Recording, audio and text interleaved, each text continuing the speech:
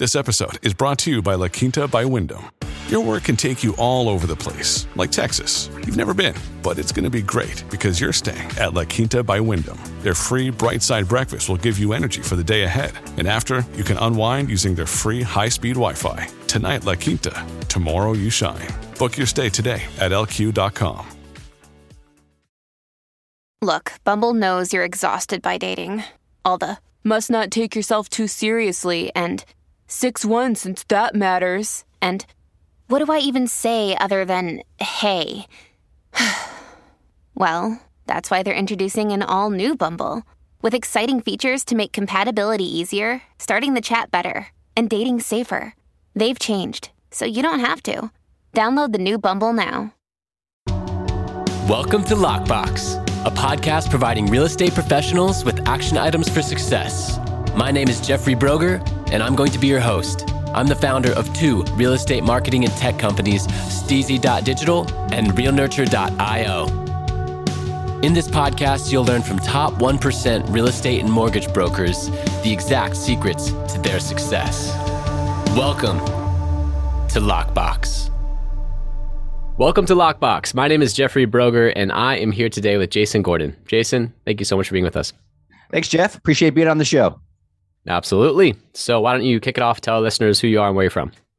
Well, I'm Jason Gordon. I'm born and raised in Southern California. I grew up in Venice. I came out to San Diego to attend San Diego State University, and I've never left San Diego ever since.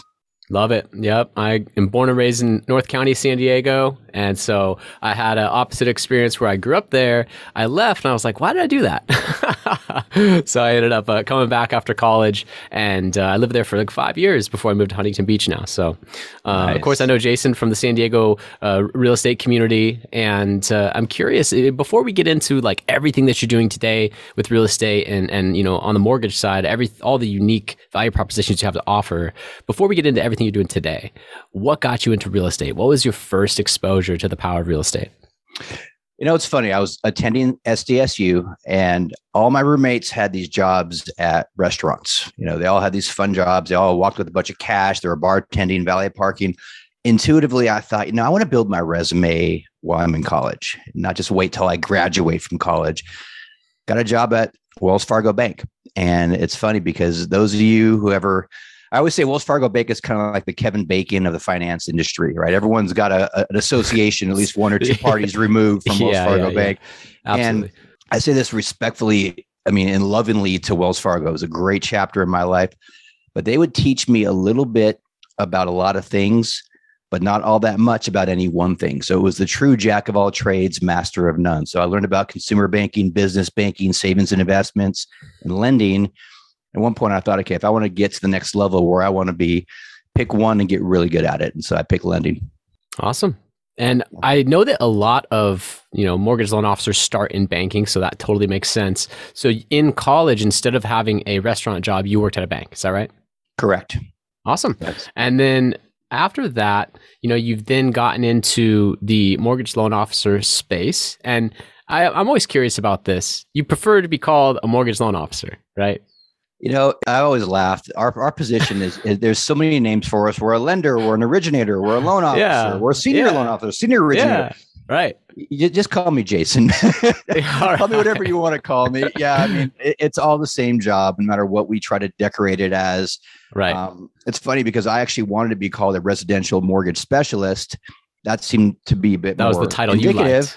And my compliance department said that's not one of the allowed names for your position for compliance reasons. And I thought, just shoot me now. I mean, call me whatever you want to call me. I am to whoever needs me. I can be different roles within that process.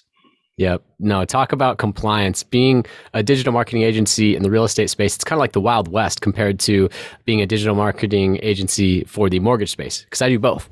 And when I started out, I was doing the real estate side only. And then some partners on the mortgage side were like, hey, can you do this for us? Can you get us buyer or refi leads? So I started to look into it and build out certain funnels and drip campaigns and all the stuff. And the compliance was so far above and beyond anything that I had ever experienced on the real estate side. I mean, it was like to the nth degree. They're looking at every word and every email that we would possibly send. And I mean, it was so far. And now we've gone through such a trial by fire with compliance that we're okay. Like we just get cleared pretty much right away. But gosh, that was a journey to go through that compliance thing. And so I hear you on that. Honestly, to your point, I can't get a flyer made without 2 or 3 people in compliance touching it, making sure it meets all the standards. And of course, from a marketing perspective, you want aesthetics. But when you put all those required disclosures, it's like it's this.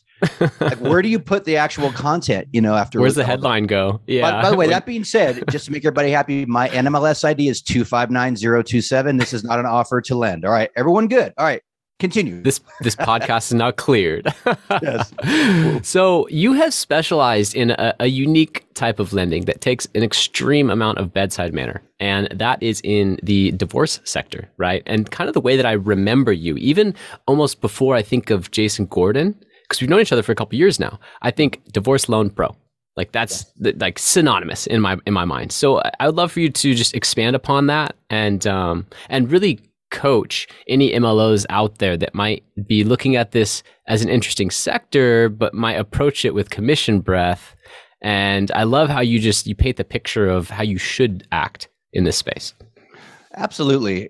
Maybe I'll just give you a little bit of kind of color behind it, because the first thing I always want to tell people just up front, because we live in a world now where any ambiguity can and will be used against us in the court of public opinion, right? I mean, we know it, especially when I'm broadcasting on a podcast. People are going to hear and see that don't know me, may already be seeing, oh, loan officer, divorce, bad person. Let me just kind of alleviate any ambiguity up front. Nothing my team or I approach this with on any level disrespects the sanctity of marriage. We're not celebrating divorce, and we're certainly not breaking up marriages in order to get a commission. Okay. And so with that in mind, several years back, I had an incident, and I'll be brief about it, but you ever have those kind of watershed moments in your career where it's like, wow, that was a client interaction that I will never, ever forget. And so I'll summarize and I'll round off numbers just because it's easier and quicker. This woman had come into my office 4 days after her divorce was finalized. She was waiving a court order that basically said she had 60 days to settle the affairs of the home. And technically, she now had 56 days since she was 4 days removed from her divorce. And just for round numbers, her and her now ex-husband had a house that was worth $500,000. They owed $400,000 on a joint mortgage. And the court order said that she was awarded the home under 2 conditions. Number one, he wanted to be removed from that $400,000 debt, which kind of makes sense, right? I'm not going to own or occupy the house. I don't want the debt attached to me any longer. And then number 2, he wanted half of that equity, right? $100,000 in equity between the $500,000 value and the $400,000 payoff. So he wanted $50,000. So essentially, she was approaching me for a divorce equity buyout for $450,000. Makes sense so far. Seems like pretty clear deal on paper, but let's see how it goes. Yeah. And the sad thing is, within moments of speaking with her, I was able to quickly ascertain you don't qualify for this. And of course, I'm always very gentle, respectful and professional with my news, but not even close. And even if she did, there's no way she would be able to reasonably afford the payments. She had miscalculated everything. And so I explained this to her, and she burst into tears. And she grabbed her court order again and waved it and said, my attorney said, all I have to do is show this to you, and you have to lend to me. And I was like, okay, I'm going to continue to be respectful here. The court doesn't order people to lend money or to breach contracts. That's not what the court does. So she left my office shortly after in tears, really bummed me out. And so I never spoke with her again, but the referring person who referred her to me, I'm still in touch with that person. I found out just because that person volunteered information. She left my office. She fired her attorney. She reached out to her ex-husband. And this was like a War of the Roses kind of divorce. And he's like, I'm not going to renegotiate anything with you. I have a court order. You should have done your due diligence ahead of time. She panicked, sold the property. She paid all the commissions, $500,000. This is back when you got 6%, combined. So that's $30,000. Another approximately $11,000 between title and escrow fees, transfer taxes, and some minor repairs.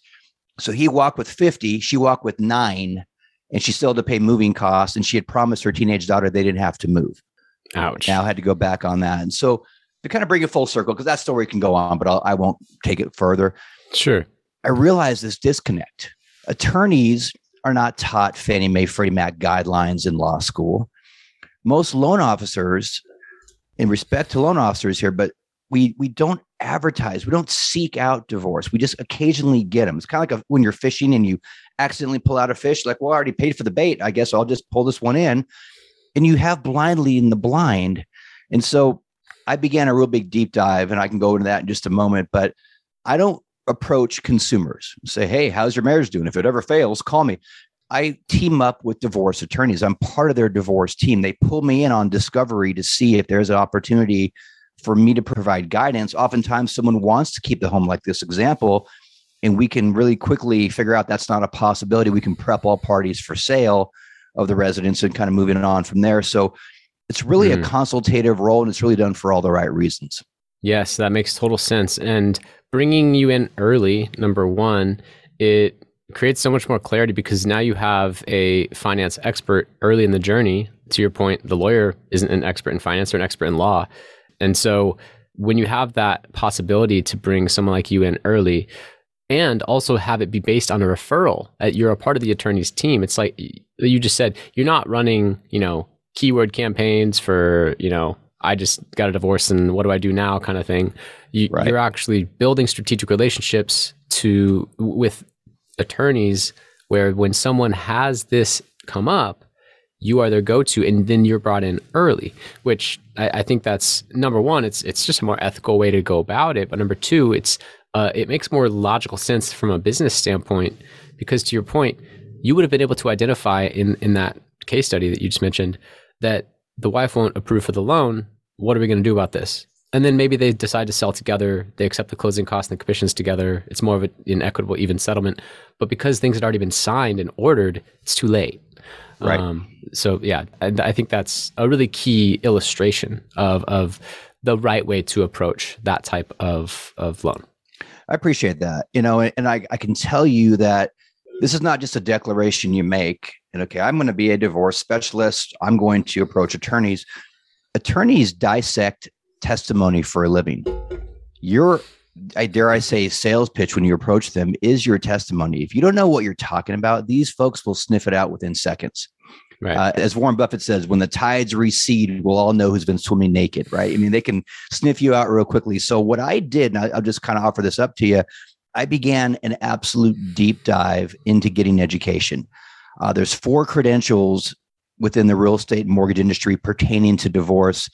I say this humbly, but I'm the only person in the country who's got all 4 of them. And so in the order that I would believe is just the best and most credible, Certified Divorce Lending Professional, or CDLPs, through the Divorce Lending Association, total street smarts, learning guidelines, how to look at nuances within the guidelines to make sure that you can set up a client for success. Sometimes we even get involved early on to help create the verbiage in the actual court order to make sure it will be consistent with getting the loan taken care of. Things like child support and alimony or spousal support, those aren't always able to be used. How about division of joint assets or debts? There's a whole bunch of nuances. So CDLP was huge. I've done what's called a CDRE, Certified Divorce Real Estate Expert, through the Alumni Institute.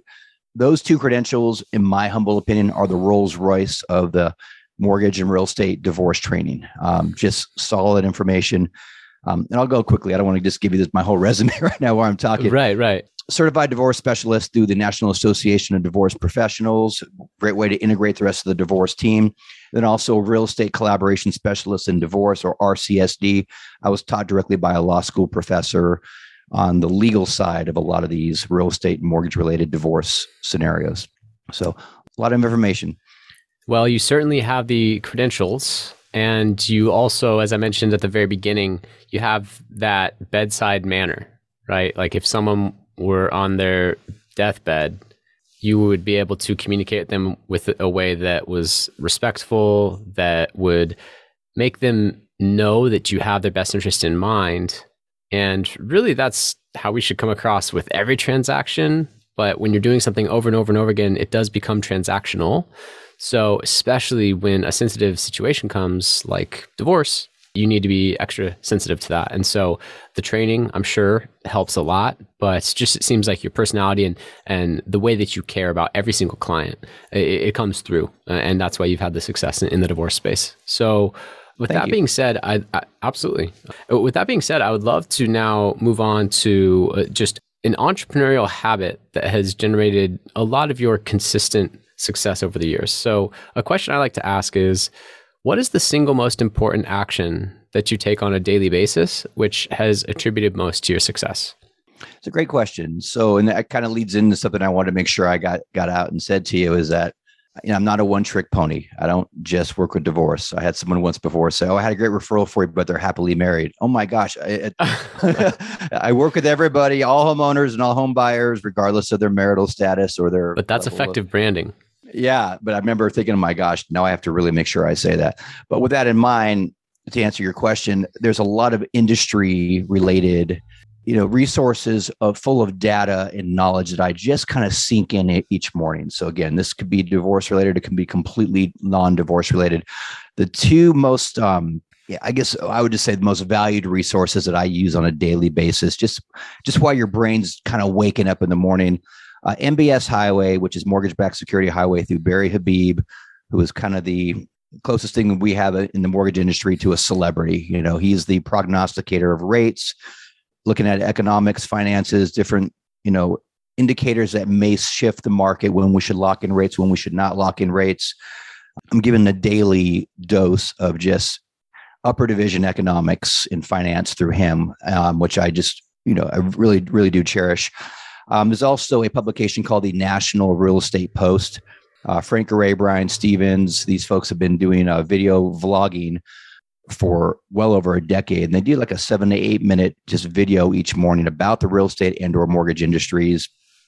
Through my association with a few other professional organizations, I've actually become, pretty good friends with Brian Stevens, who runs the main part of the show nowadays. And the amount of just macroeconomic knowledge that we're getting about the real estate industry, about trends, it could be something about appraisals or mortgages, real estate, different laws coming down the pike. It just keeps me with a finger on the pulse each day, and it kind of turns my brain on every morning before I go out and hit it. It's interesting you say that your number one success habit that you attribute most of your success to is plugging into the proper news outlets, not just like mass media, ABC, NBC, this and that, but you're plugging into your news outlet for your industry to serve your clients on a daily basis and finding the absolute best to get that pure primary source information from as primary of a source as you can, so that you can then make educated decisions and advise your clients to make educated decisions for themselves. That was one of the biggest tips that my commercial real estate broker mentor gave me. He said, I read the news. He's like, this is how I know what to say on phone calls, have things to talk about, and I'm able to relate with people that have the money to invest in commercial real estate. They're looking at the stock market, interest rates, inflation, what's going on. And so if you have a finger on the pulse and you can either add value or at least just relate with them on that, that's going to be a huge rapport builder and credibility builder. So that makes total sense that it has served you well. Yeah, definitely. Yeah.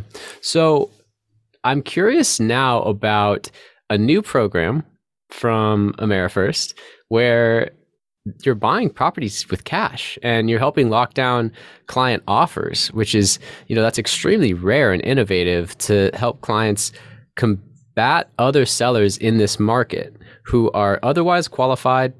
And maybe they're even coming to the table with 20% down or more, but they're losing out to a cash offer at the last minute. So I would love for you to just explain that. I think it's such a unique value proposition and everyone needs to know. Real estate professionals, investors, everyone needs to know about this program. Absolutely. So I'll kind of start out macro and I'll just bring it in micro real quick. Sure. So the outlying or the underlying kind of theme of economics is supply and demand, right? And so we all know that there's a high demand of home buyers have for the last couple of years now have been chasing a very short supply of available homes for sale, or what we call inventory. that immediately puts the shift of leverage in the hands of the seller, right? You always say you want to buy when everyone's selling, you want to sell when everyone's buying. Well, everyone's buying, you're the seller. You're saying, all right, everyone line up. Who wants my house the most? How much are you going to pay? How much are you going to pay? Right. And it just creates this leverage situation. And it's not right or wrong. It's just that's economics. So imagine, this is just one of many examples. Okay. Imagine you are already a homeowner. Okay. But you want to sell your current home. Let's call that property A. And you want to take that sale and then be able to buy property B. Maybe you're moving up, upgrading to your dream home. If you're buying A, what we call contingent, if you're buying B contingent on selling A, then you are viewed differently by the sellers of B and or the agent helping the seller on B. You're kind of bringing baggage to the transaction because they know nothing about your A buyer. All they know is, okay, if you're going to buy my property B, I have to somehow hope that nothing goes wrong with your sale of A. Right. And you're therefore just less desirable because I have all these other choices. Again, right or wrong, that's a dynamic right now. And what we found, because we work very closely with real estate agents, we do plenty of refinances when the market dictates, but our whole business plan is purchase centric, which means everything we do, we're partnering with real estate agents. They are our alliance. If they're in pain, we're in pain with them because that's just how we operate. That's the culture of the company from the top down. And in that situation, you have a buyer that's afraid to put their property A for sale because they know in this market it's going to get snatched right up. But they're fearing that, what if I can't get B?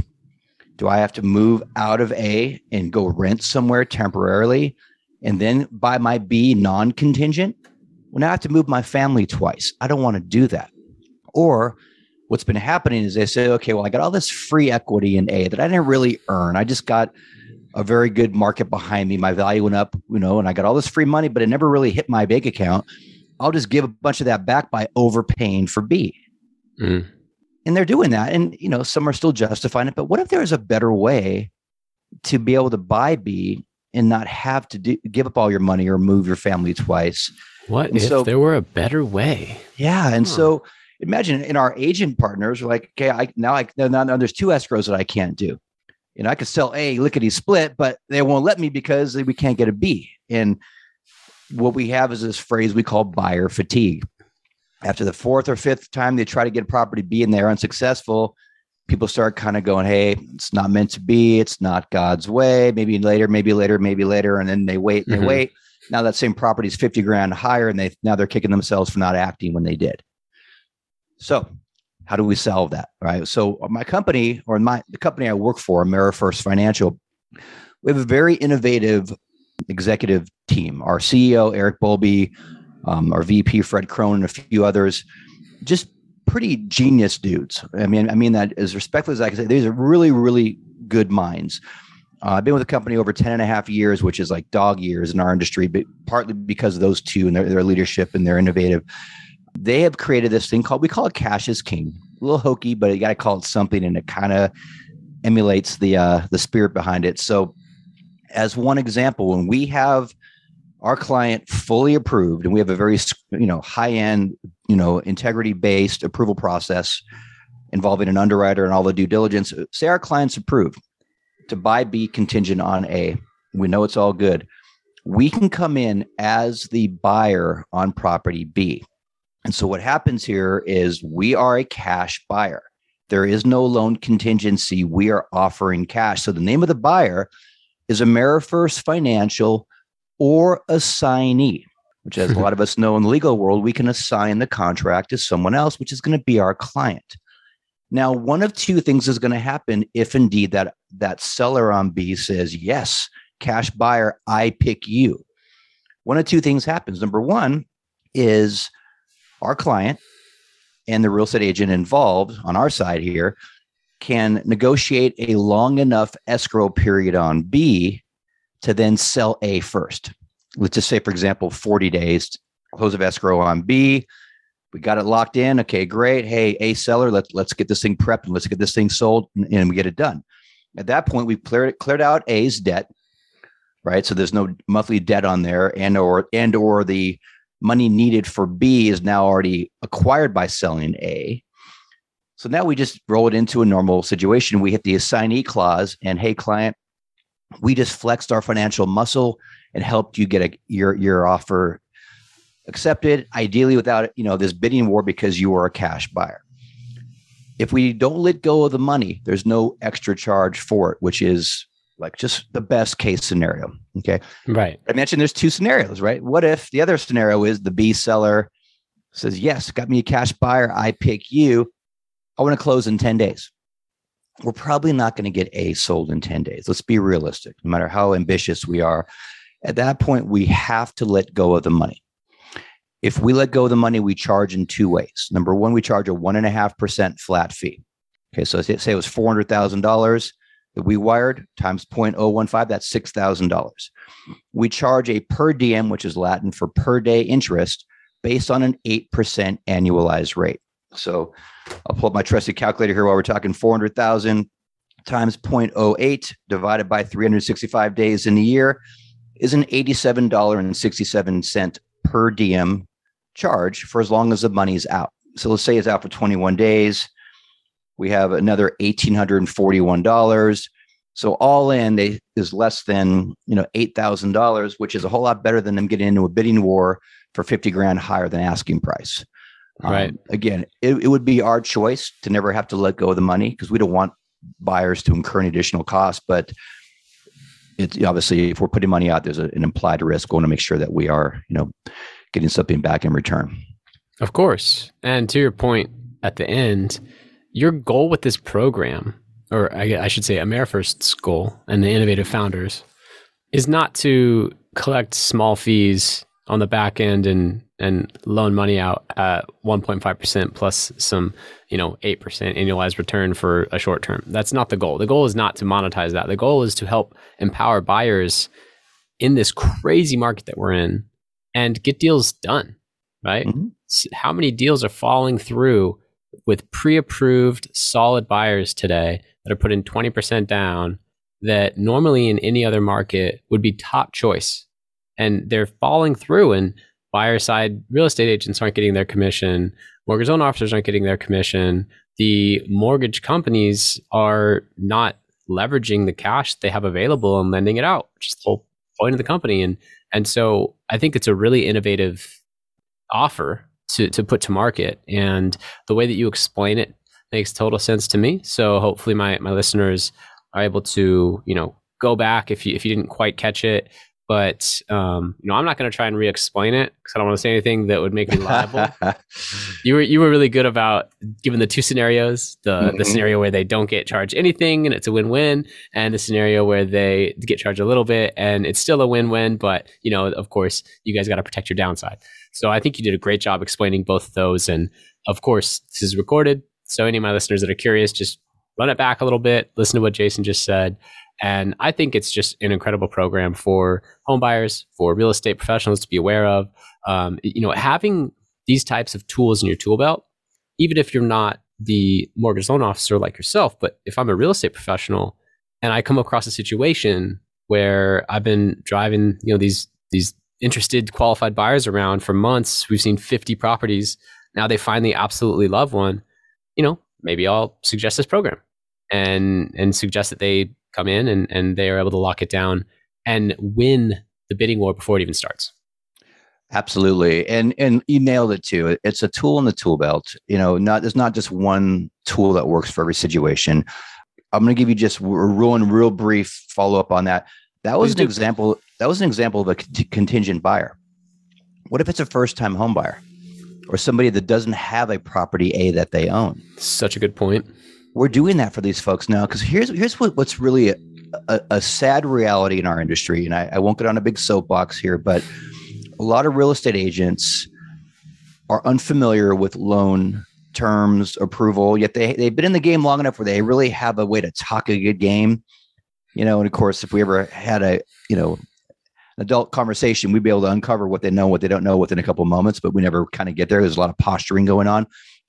But there is constantly I'll just call it a prejudice, lack of a better term, from a listing agent that looks at all these offers for their client's home that they're trying to sell for them, it makes their own assumptions on whether someone's going to get approved based on, let's say, a down payment.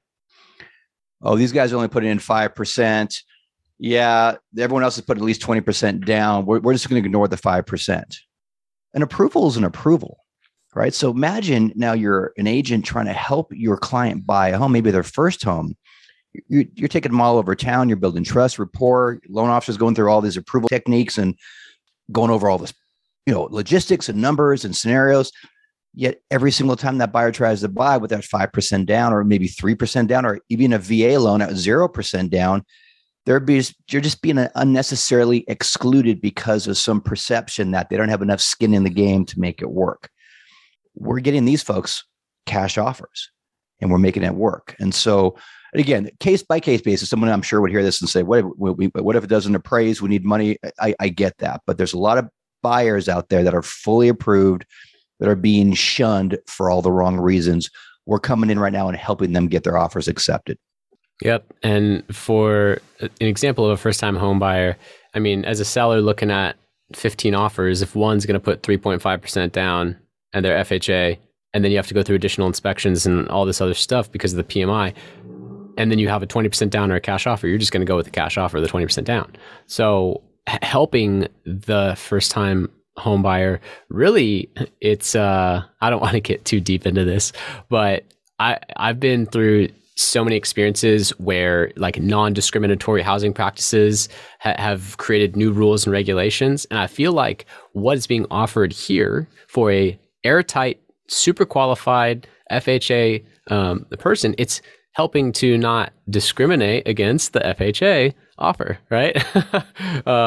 One could argue from a sales or marketing perspective. Or VA or conventional. I mean, it's funny too, because sometimes we'll get a jumbo loan that's less than 20% down, and somebody just assumes, oh, there's no way that's really approved. Respectfully, if we went through our underwriting and we have it approved, we're telling the world that they're approved, but then it becomes, well, how do I know you're approved? I had a bad experience with a lender once before, and I didn't, we need to bridge that gap. How do we, and it's hard because right now, and again, no disrespect to the agents out there, everyone's working really hard, but the average listing agent has just so many people trying to get their attention to buy their client's house. Is a very limited amount of dialogue. I constantly make phone calls on behalf of my client to let the listing agent know. Looks like Mrs. Jones looking to buy your property on 123 Elm Street. Agent Susie is helping them out. I know you spoke with her earlier today. I'm the loan officer. I just want to let you know what we have a very clean approval for them.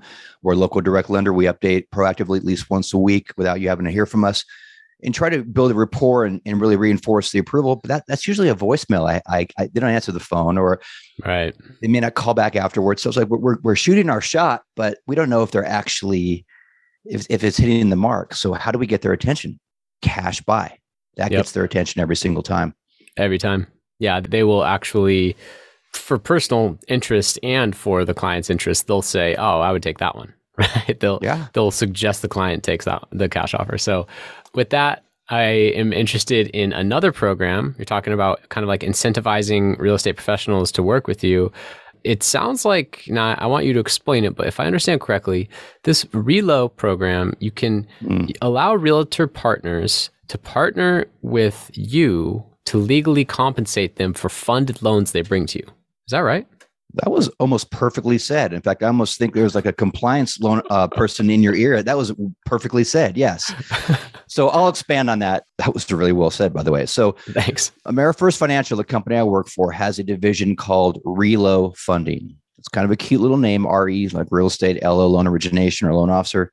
You say it fast. It sounds like relocation. So whoever thought of that, kudos, gold star. RELO, it's catchy. Some copywriter out there. Yeah, I got to say, I was like, that was, I heard about it. Like that was a good choice. So RELO is a division of AmeriFirst whereby we allow real estate agents to legally get compensated for loans that they bring to AmeriFirst that fund. And so one of the first things that comes to mind when someone hears that is it's a RESPA violation. If I give anything of value to anyone in exchange for a referral, the government believes that I'm charging the client more money to reimburse myself for what that thing of value I gave someone. So I I mentioned before, I can't get a flyer created without 3 different people touching it. Something like this has been vetted and vetted and vetted. It's very airtight as far as legalities. So what we're doing, we're not giving anything as far as a referral fee. What we're doing instead is, let's say a real estate agent partner of ours is interested in doing this. We allow them to get their mortgage license. We call that an NMLS license. We hire them so they kind of hang their license with us. I'll pause there for a moment. We are doing nothing to disrupt their DRE real estate license broker relationship with their company. And PS, in the state of California, you can have both licenses. Correct. It's called dual licensing. But every once in a while, I get this real estate broker that only hears what they want to hear. And you're trying to take my agents from me. In actuality, we're trying to keep them in the game full time. We don't want these agents right now who, this last couple of years, it's been a different market, right? And we've had Relo since before COVID was around. So let's not get so caught up in the short-term excitement of this crazy market and forget how things were before COVID. It wasn't this pace, right? And so what we've been seeing is a lot of iBuyer platforms, Open Doors, Zillow, some other ones out there that are kicking the real estate agents out of the business. They have economies of scale. They have these big platforms of marketing, and the average agent is going, okay, I'm closing less escrows and I'm making less. Or they used to make 3%. Now it's 2.5%. Then it's 2%. Now it's 2.25%. Now it's 1.5%. Now it's a flat fee of whatever have you. It's a race to the bottom. And if they're not making up for the less revenue per escrow in more escrows, right, volume, then they're hurting. A lot of them are getting side jobs, side hustles. If you have a side hustle for 20 hours a week as a realtor, and now you're working at Nordstrom's or you're driving Uber, that's 20 hours a week opportunity cost theory of economics, right? That's 20 hours a week that you're not out there prospecting for business. You're not with your finger on the pulse of the inventory, the education, the services for your client. And respectfully, and this is me talking, if you're my agent and I have to call you when you're not at your other job, you're not my agent any longer. Right. I have a choice. I have people that are full-time in the game. Why am I working with you when you're part-time? So we were seeing this trend. And if these agents go away, we lose our partners. We're realtor centric. We need to keep these folks in the game. So we created this opportunity for them to get their NMLS license, for them to get hired with us. And now when they are discussing basic needs with clients that they procure, they help originate the loan. And so at this point, I come in as kind of what we call this in our little cute little world of ours of AmeriFirst. We call my role a Sherpa. You ever know what a Sherpa is? When you're climbing the mountain, the person behind you carrying all the stuff, getting no credit when they get to the top of the mountain while you're posing for photos of you. The Sherpa is doing all the hard work and you're getting all the credit. That's what we call ourselves. So in essence, we are paying that Relo agent a bona fide commission on what they bring. And there's what we've done to make it even more consumer friendly is we have actually created through Relo even better pricing than a standard person would get not out of Relos, just to make sure that we absolutely are making sure the consumer is taken care of even more. Because last thing we want to do is quote a higher rate or higher fees or whatever it may be, and then suddenly have that client push back to their Relo agent and say, hey, you got me involved in this company. I'm not going to use them for the loan. I'm not going to use you for my real estate needs either. RESPA violation. Everything's chopped down, right? Yeah. So I'm oversimplifying this right now just because we have a short amount of time.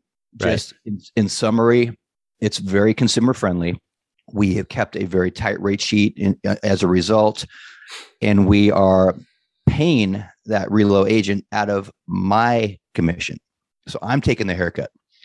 Happy to do it because we align ourselves with a lot more agents who are that much more committed to keep us in the conversation when they're out there talking with their clients. And so it's kind of a silent revolution that we're building right now. And it's really picking up. And a lot of the agents take their kind of found money when they get this comp and they put it right into marketing. Right. So do you want to make this much money on a W-2 and just spend it? Or do you want to put that into reinvesting in marketing and get yourself 2 or 3 new clients? Smart money is in the marketing. So this is helping them now compete with these iBuyer platforms that are killing them financially. Wow. What an interesting program.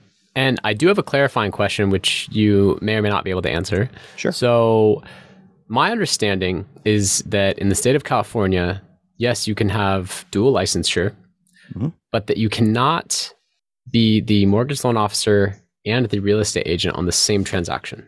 Now, that's my understanding. That doesn't mean I'm right. So I would love some clarity on that.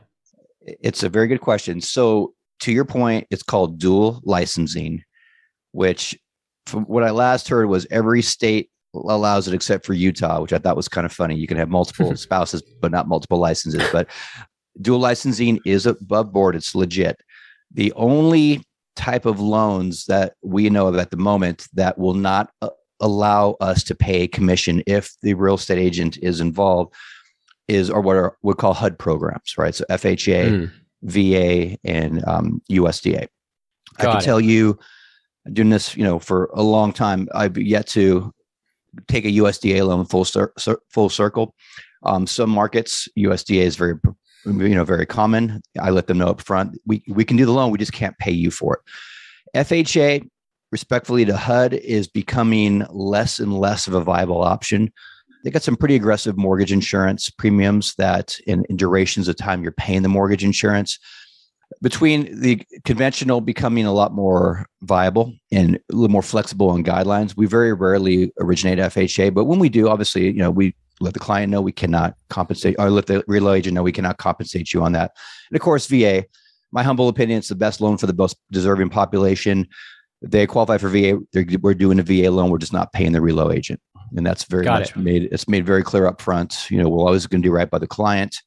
If they're, VA is always going to go VA. If that's so those non-conventional government-backed type of loans aren't eligible for the RELO program, where the agent can get a real estate agent commission and this commission from AmeriFirst through the RELO program, but a conventional loan totally is and that's by and far the majority of loans, right?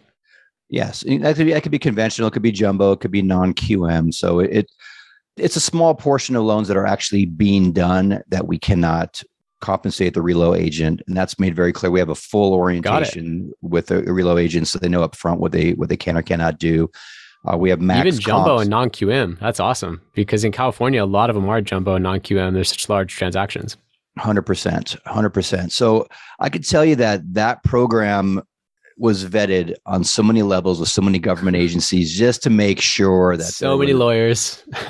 Well, I'm convinced that our legal counsel at AmeriFirst Financial, I think they're all vampires. None of them sleep because we have them. I mean, we're innovative. I mean, and I say that humbly. I mean, these are innovative programs. To your point, a lot of mortgage companies would not take the risk. No way. And so to take that risk, you need to have a team of lawyers vetting all this and just taking it to the nth degree of compliance. So yeah, kudos for sure. And a lot of loan officers would not take a voluntary haircut to pay an agent. They just wouldn't. I'm worth this much. So it takes a special kind of loan officer to have that willingness to say, what if I could spend less time prospecting, more time receiving loans? I could do more volume. Would I be willing to make a little bit less per escrow? Not everyone will do that. And I'm not making anybody wrong on either side of the fence that they are, but this is consistent with the culture at AmeriFirst Financial. We are looking long-term. We all did plenty of refinances over the last couple of years, of course, but we are not predicated on refinances as our business plan, because if that's your whole business plan, everyone's got a 2 or 3 in front of their decimal point and rates are on a 4 or 5, you have no business plan. And so it's all purchase related. I mean, we'll do the refis when we can, but that's the culture of the company. That's smart. So is there a question that I should have asked you or anything that you'd like to expand upon from earlier? Gosh, I don't really have anything. I mean, I would just like to offer up just for you a couple of things that I think I'm personally bringing to the table that are a bit unique. I do a lot of education to my business partners. There is a real estate seminar that is all throughout California. And again, in non-COVID related environments, these are seminars that are 2.5 days with usually 300 plus agents. Obviously sitting shoulder to shoulder. COVID kind of killed that a little bit as of late, but it's now reemerging. It's called The Career Compass. You go to thecareercompass.com. Real estate agents from all throughout California come here, and they learn what I would just call offense and defense, right? Offense, how to get more business development ideas, techniques, best practices. In defense, how not to lose your client to an iBuyer platform like Opendoor or Zillow, who is sort of poisoning the airwaves trying to take your client. And I provide education. I usually have about a half hour on each day to speak to 300 plus agents, about 10 times a year. So you can do the math on how many of these people I'm actually speaking with. Great way. And they also have a video kind of Zoom series called C4, where they've got, several different real estate agents throughout the country that are on that. So it's a platform for me to be able to educate my real estate agent partners. And that same topic with a whole different venue, the Alumni Institute, it's like alumni with an I in front. They put out the education for these certified divorce real estate experts, CDREs, which are the top-notch divorce real estate professionals in the country. And I am a CDRE as well. We present education to divorce attorneys throughout the country through a series called Raising the Bar, kind of a play on words, right? Raising the Bar, where I've spoken to and trained divorce attorneys throughout the country. So try to not just sit back and receive loans and clients and just do loans all day. I'm trying to be a thought leader, trying to be of value to those I serve. I love that. And Career Compass, shout out to Beef Wellington. Awesome guy. He's been in that game for a long time. And man, I can't believe how many of those events he does all the time. I mean, he's in person in front of hundreds of real estate professionals every month. And Jason's been, part of that for a long time as well with Mr. Wellington there. So really unique to just get in the room and educate so many real estate professionals all at once on such a consistent basis. So, and I'll tell you, I'm sorry, I didn't mean to cut you off. I'll say to his credit, these seminars are never the same because he's always adding content based on what the market is doing. And it's this, every time I go there, I'm learning, again, they call him Beef as in Beef Wellington. His name is Wellington Pendel, but he is a definite thought leader. He's educated, tens of thousands of agents throughout his career. And the guy just brings it each and every time. I agree. Yeah, he really does. I mean, he updates his slides up to 15 minutes before that day. He's up at 5 a.m. watching East Coast news, and then comes in and he's got something new. So yeah, definitely to his credit, amazing content there. So really appreciate having you on, Jason. How can listeners contact you? The good old-fashioned electronic business card is a great way to just find me and download everything. So if you go to VIPborrower.com, it's an e-card. You can, at that point, you have hot links to call, text me, and get to my website, get to my Yelp page. Yeah, I'm one of those people who actually has his own Yelp page. You go to Jason Gordon San Diego, that's my smiley face. Talk about accountability by necessity. That's a great way to reach me. You can also, just see certain images of me out there, kind of leading the crew, photos of me doing these presentations and videos and whatever have you. Yeah, but that's a great way to reach me. If you just say, Jason, I'm not going to download, I just want your phone number, 619-200-8031. Email, I'll just give you my Gmail, real simple, jasongordonmortgage@gmail.com. No punctuations in between, simple. But and I really appreciate being on the show, and huge respect for what you're doing and some of the thought leaders that you brought on your show, and I'm honored to be a part of it. Thank you, Jason. Sorry about my cat. Oh, sorry about that. No worries. No worries. It adds a little character to the show. So thank you, Jason Gordon, everyone. I really appreciate having you on, Jason. It's been a pleasure knowing you, and thank you so much for adding so much value to the show. My pleasure. Thank you for listening. If you want to accomplish your real estate goals, then I highly suggest downloading my free Ultimate Real Estate Goal Setting Framework. The link is in the description of the show, and it will help you break down your annual income goal into the amount of phone calls, appointments, or open houses you need in order to achieve that goal. Thank you so much, and we'll see you next time.